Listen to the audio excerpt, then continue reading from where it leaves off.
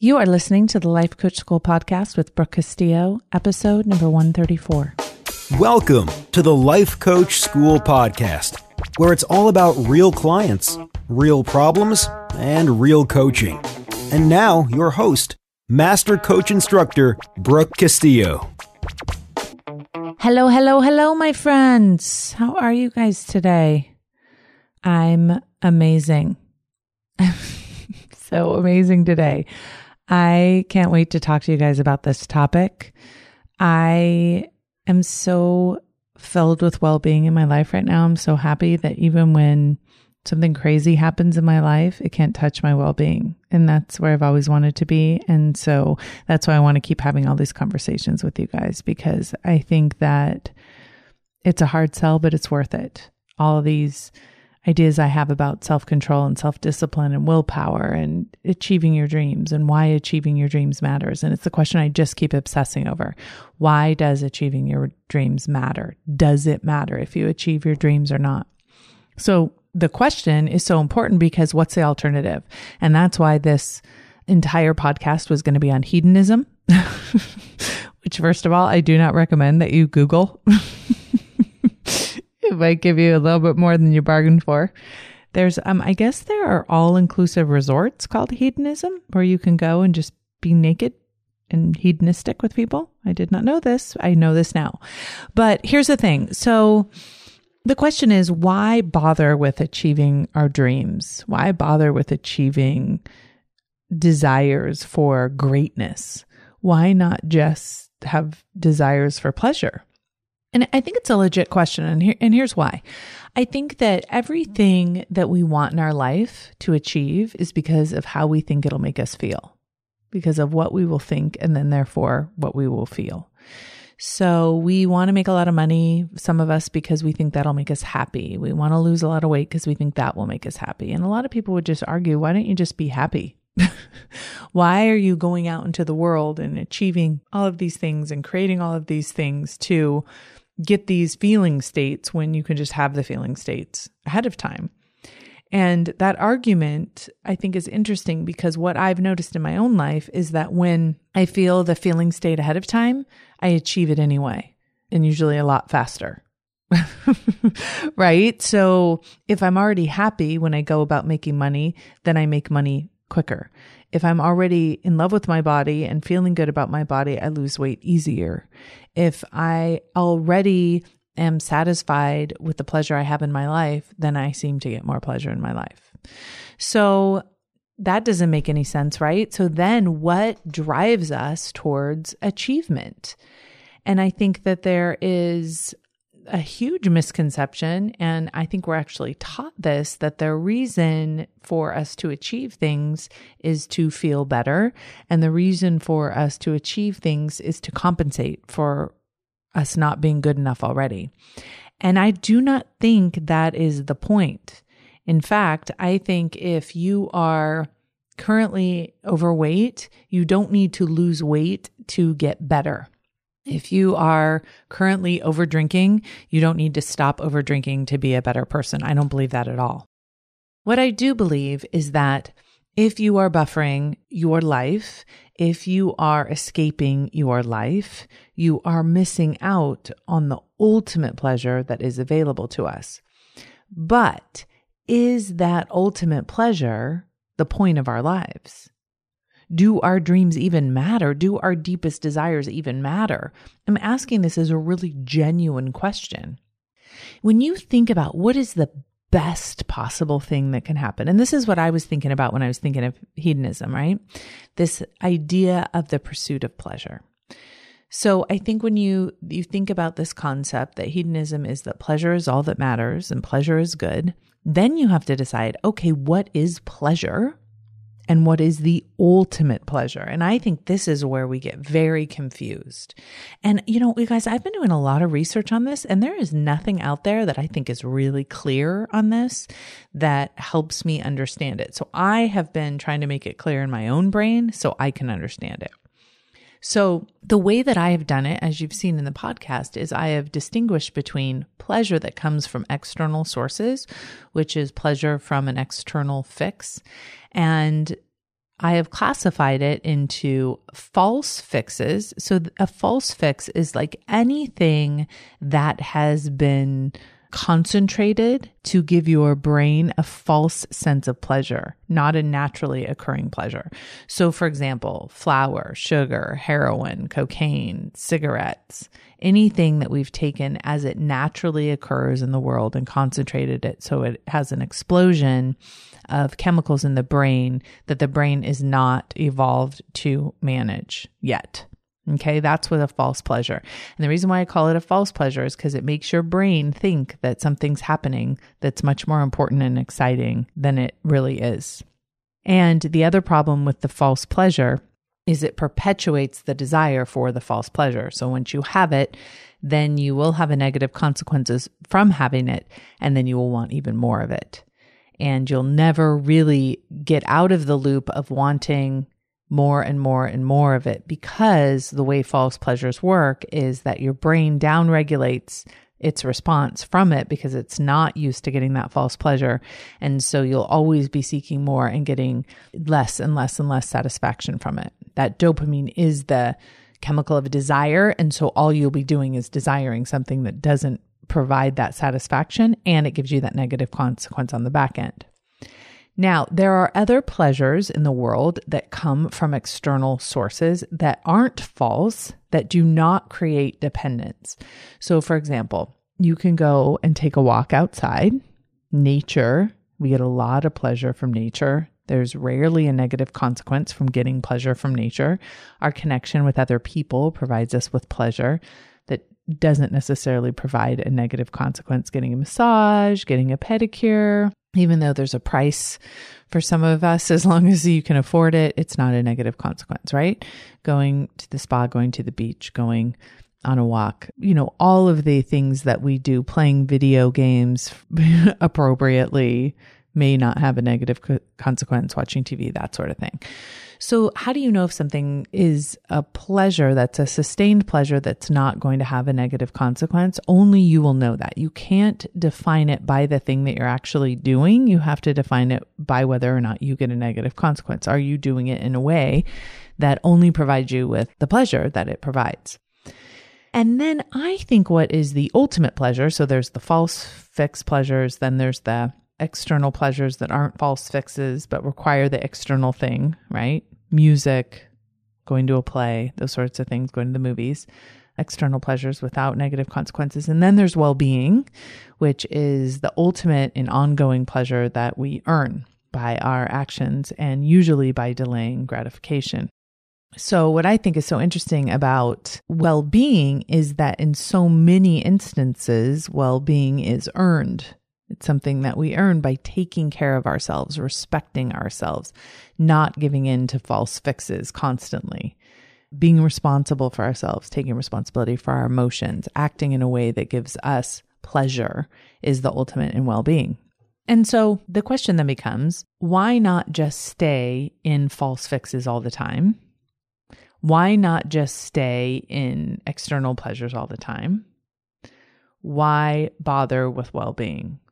Because well-being seems to have a price of hard work. It seems to have a price of sacrifice. And in fact, for most of us, giving up false pleasures is the price for well-being.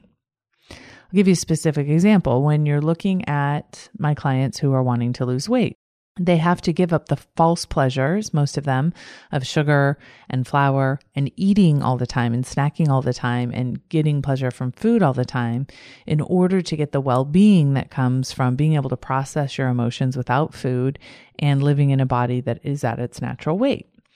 So for someone who's given up alcohol in order to have the well-being that comes from not being dependent on alcohol, is giving up all of those false pleasures on all those times that you would normally drink a glass of wine, right? So it's like sacrificing the false pleasure in order to have that long-term pleasure and delaying our gratification. So when you think about false pleasures, it's all about instant gratification. It's all about getting that gratification now and paying the price later, whereas well-being is paying the price now in order to get the pleasure and the well-being later.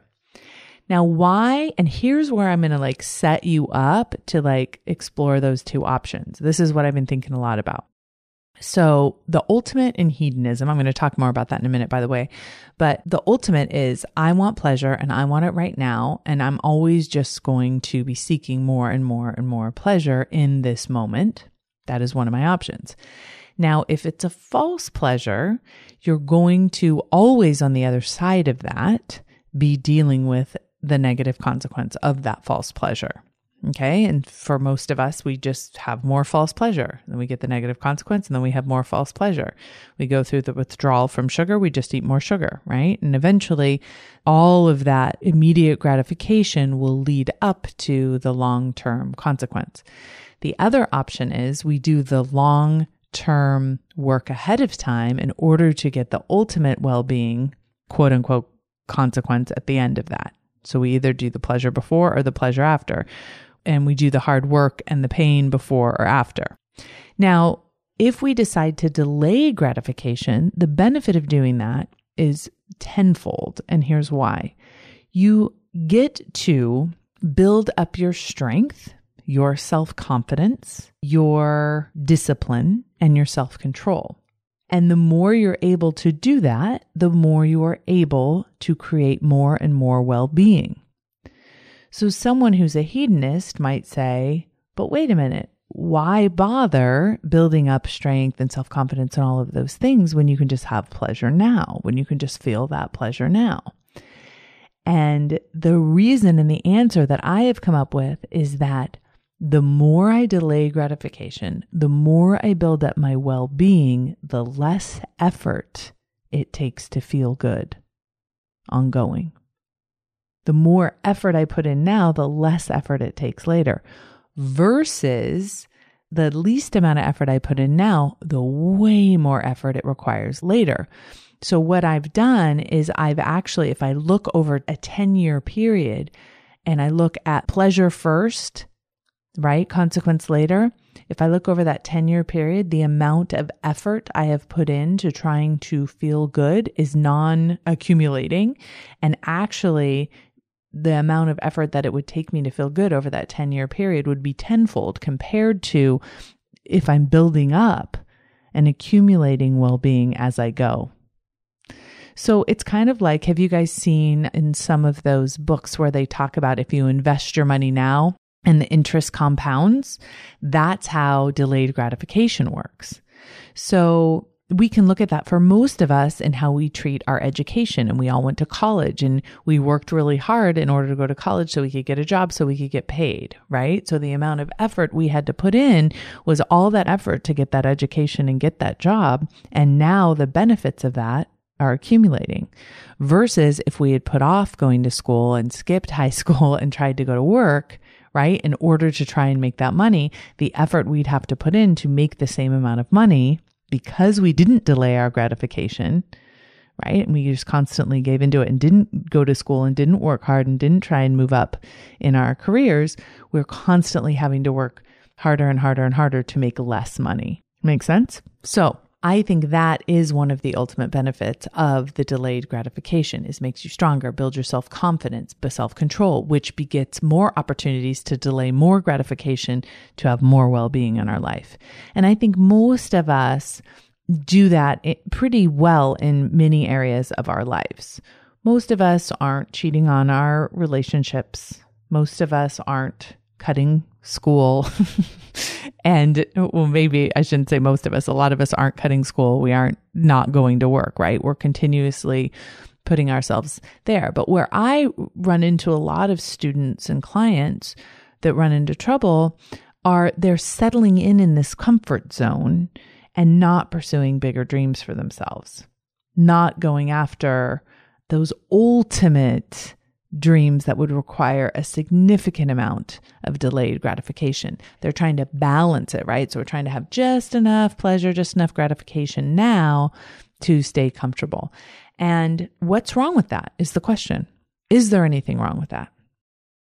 Do our dreams, our biggest dreams, the best thing that could happen to us in our life, the best thing we could create in our life, does that matter?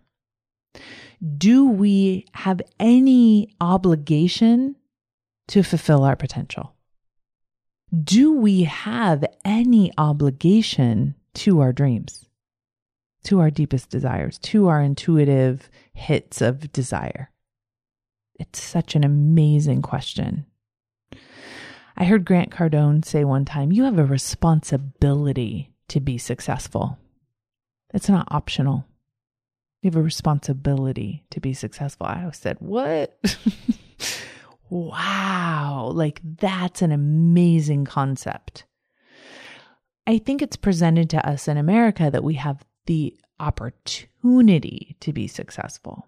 My mom always used to tell me, you can do whatever you want with your life. It wasn't like you have an obligation to be your best self, to raise yourself to the highest standard you can, to be as successful as you are capable of being.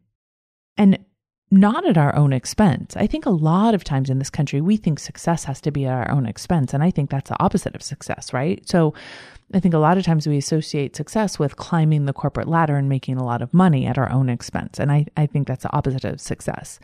And it's important to me that you understand that when I'm talking about success, I'm talking about fulfilling your potential as a human being, which means pursuing your ultimate level of well-being as you pursue your goal in life. So your health is taken care of, your stress level and your emotional life and your psychological life is taken care of, and your family's taken care of. And, the amount of money that you're capable of making and creating and giving is taken care of. Like you're doing all of those things for yourself and never at your own expense. That's a huge shift in the way that we're thinking about this. So if I say to you, you have a certain amount of potential in your life. I say this to my kids all the time, right? You have your intelligence, you have your background, your ability, your education, you have all of that. And the only thing constraining it is your ability to delay gratification. The only thing constraining it is your lack of self-control or your potential and capacity for self-control. Your intelligence is limited by your self-control. So if you think about someone that's incredibly smart or incredibly talented at something, but they don't have the discipline or the self-confidence or the self-control to practice, to study, to go out there and make it happen. They have the ability to do the thing in the world, but they don't have the ability for self-control. You guys have seen this all the time. You look at people that have so much potential and they're using drugs, so much potential and they're eating their way into obesity, so much potential, they're drinking, they're procrastinating, they're not showing up, right? I see this with teenagers, my son's friends all the time, like their potential, their ability, their intelligence so high. So why does it matter that we pursue our potential? And who does it matter to? I think those are the questions that have been swimming around in my mind. Do we really have that responsibility? So I don't know if we have the responsibility, but I do believe that actualizing ourselves, to actually pursuing our potential, is ultimately the most pleasurable thing that we can experience as human beings. So that's a huge thing for me to say.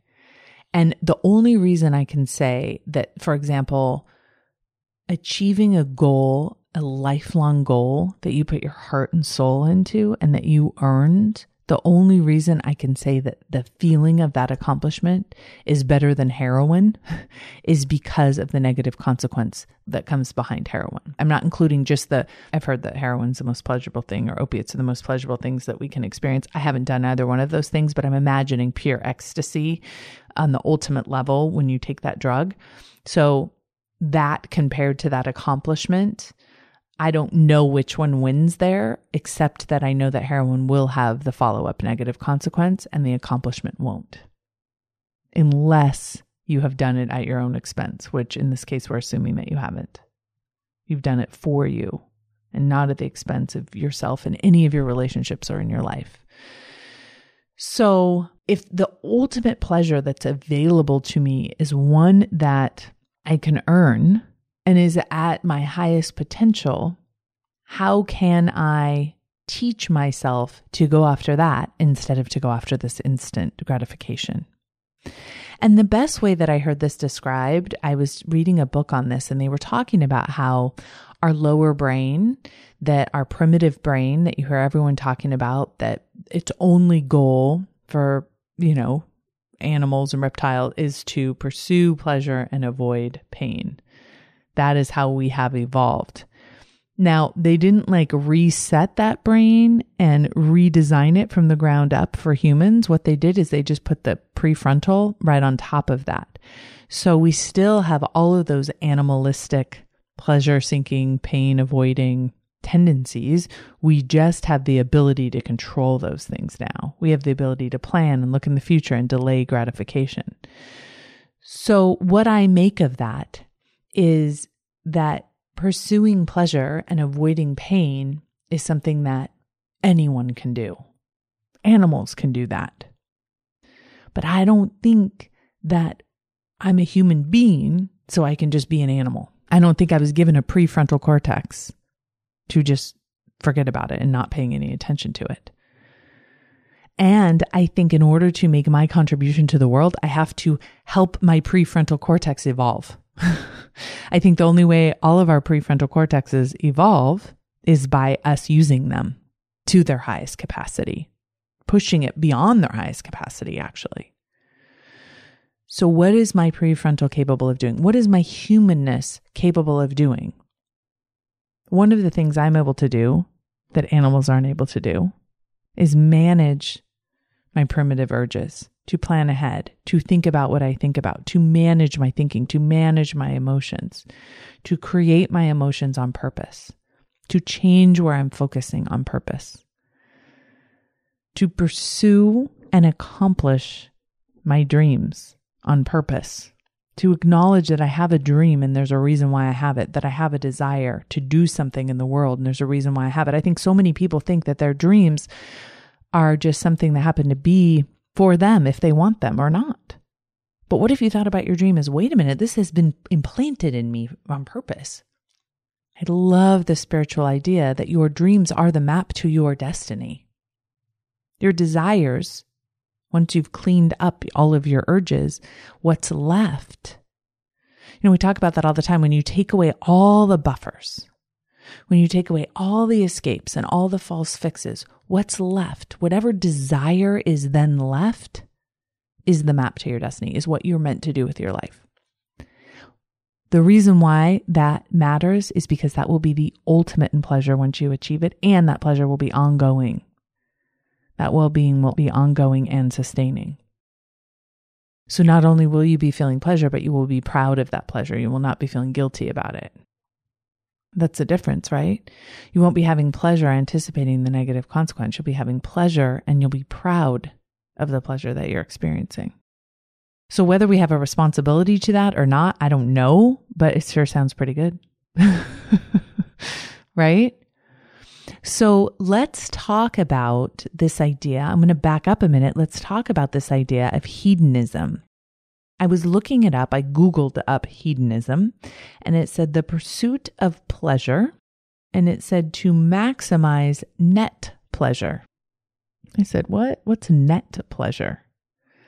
So it's kind of like we hear a lot of people talking about their businesses and how much their businesses make, right? But how much net is coming in off that business? How much of that is profit? You may be making $20 million a year, but who cares? How much of that do you actually get to decide what happens with that money? How much of that money can you actually use? What is your net after expenses? It's really similar to asking someone what their net worth is. Think about all the money and then take away all the debt. That's your net. So it's one thing to say, I have $1 million, but if you owe $1 million, then your net is zero, right? Your net worth is zero. So the idea of net pleasure is the ultimate pleasure that you get from doing something minus the suffering. So it's kind of like the way that I talk about it, the pleasure minus the consequence. Okay, so let's talk about a cupcake. So there's the pleasure from eating the cupcake, And then there's the guilt and the remorse and the sugar high and low that you're going to have after that, and maybe the weight gain. Okay, I would include all of that in the suffering. And this is if you're trying to lose weight and trying not to eat cupcakes, right? So you take the pleasure you got from eating it and you minus the suffering on top of it. That's the net pleasure. It's kind of a cool way to think about it. What is the net pleasure from drinking alcohol? What is the net pleasure from cheating on your husband or on your wife? Right? There's the pleasure you're going to have from the rendezvous with the other person, but then there'll be suffering on the back end probably for how you feel about yourself and your relationship and all of those things, right? What is the net pleasure?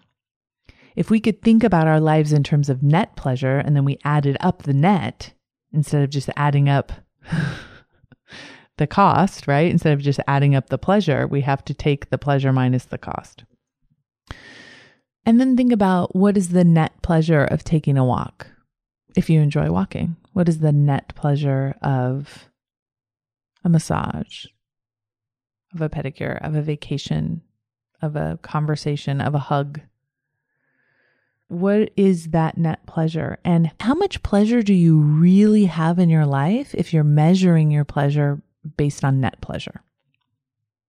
Totally fascinating to me to think about that, because I think about all those years I spent thinking about eating food. All I thought about was the pleasure of the fettuccine Alfredo. I never thought about net pleasure. I never anticipated the consequence on the other side of that. Ask yourself this question. Are you better, the same, or worse off after you do it? Think about the pleasures in your life. Are you better, the same, or worse off?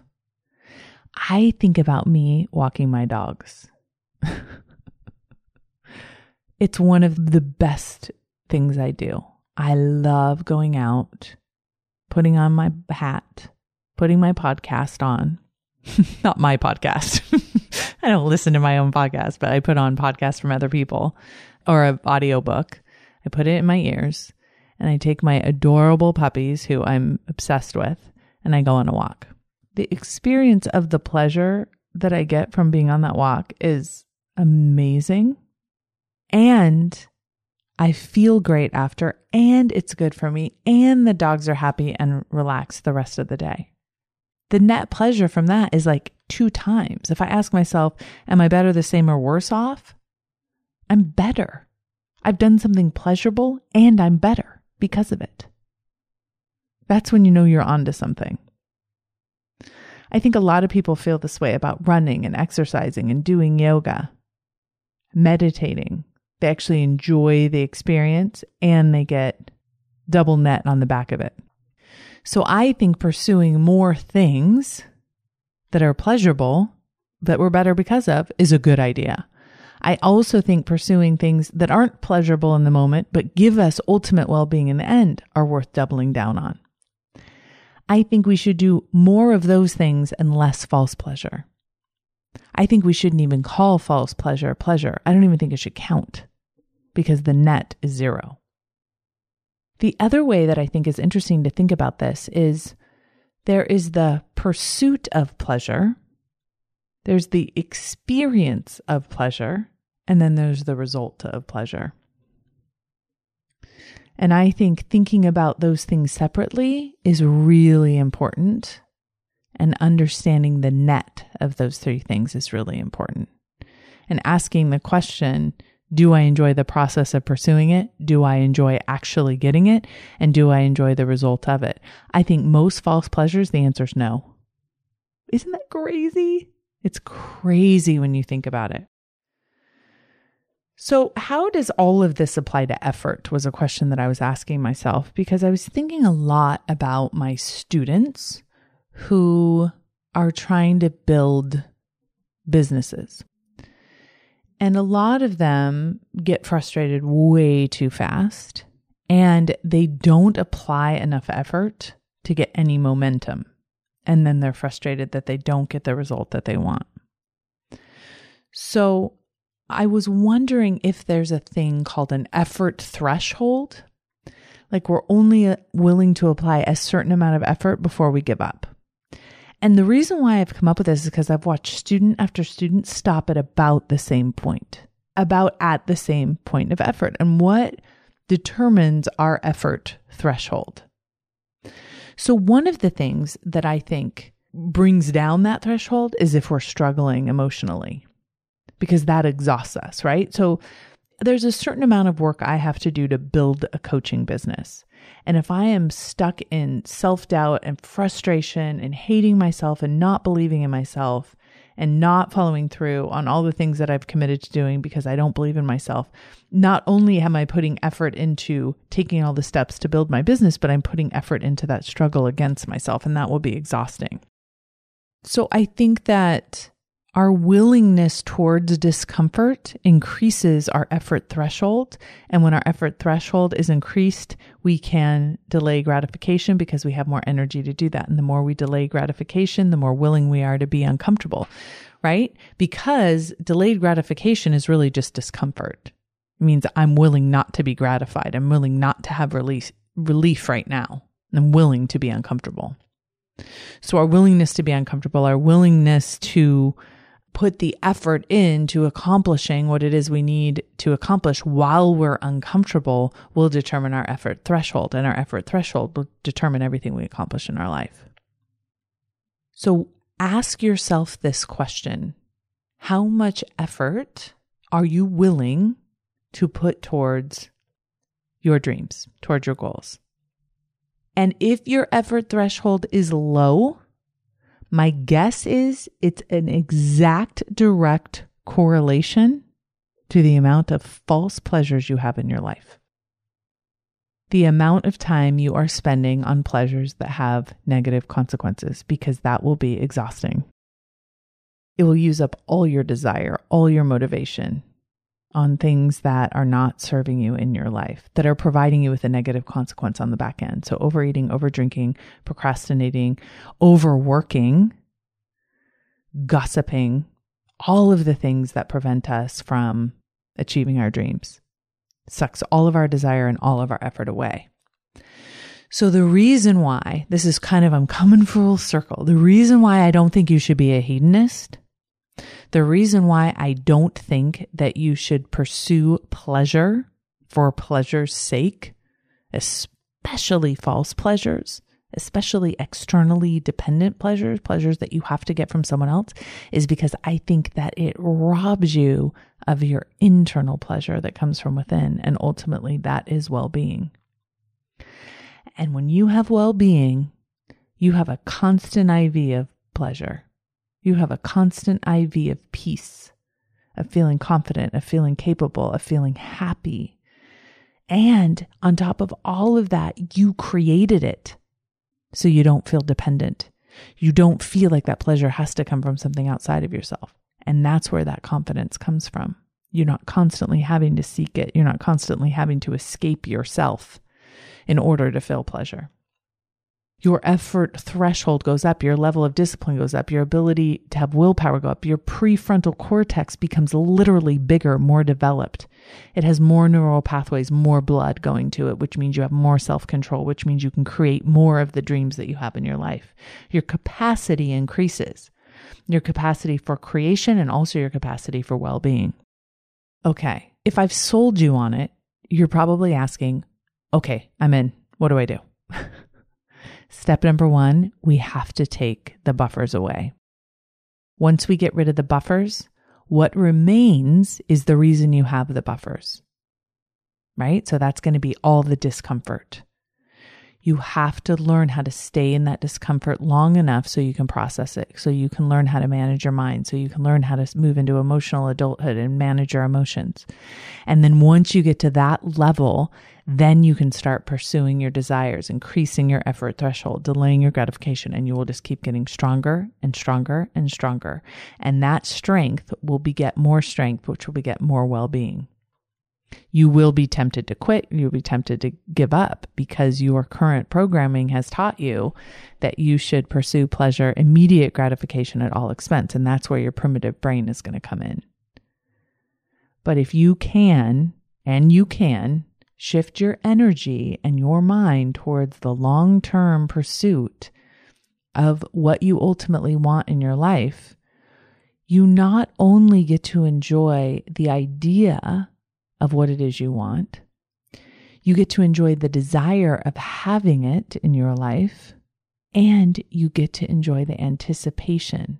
You hear so often that it's not the destination, it's the journey, and that's totally the truth.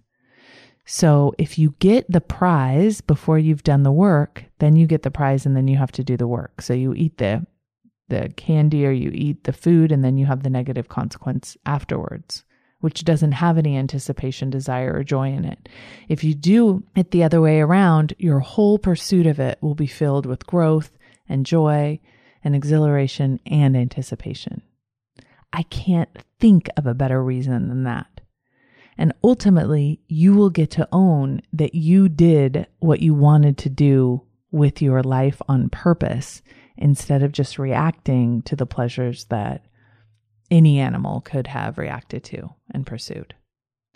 And I don't know about you, but that sounds better to me. So if you're listening to this podcast, you're probably on board with me on that. So let's do that together. Yes, it's hard. Yes, there's effort. Yes, it requires everything that you have in your brain and all of your humanness, but who cares? That's why you have it. Be willing to do the work and up your effort threshold so you can create exactly what you want in your life. All right, you guys, have an amazing week. I'll talk to you next week. Bye-bye.